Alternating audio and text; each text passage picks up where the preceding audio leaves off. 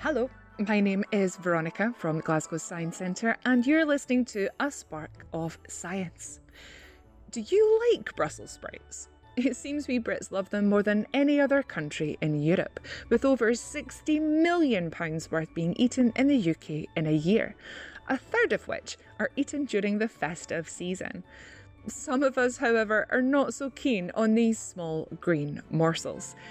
It seems this distaste for sprouts comes down to genetic variations that influence how flavours are registered by our taste buds. A quarter of all humans have a variation in a particular gene that means they're more sensitive to bitter flavours. We call these individuals supertasters, and women are more likely to be supertasters than men. You may not like Brussels sprouts now, but our sense of taste changes as we grow older. When we're born, we have about 10,000 taste buds, and the number decreases with age. This means that when we're older, bitter foods don't taste as strong. So maybe in years to come, you'll be tucking into Christmas dinner and saying yes when Brussels sprouts are offered round. Thanks for listening to A Spark of Science from Glasgow Science Centre.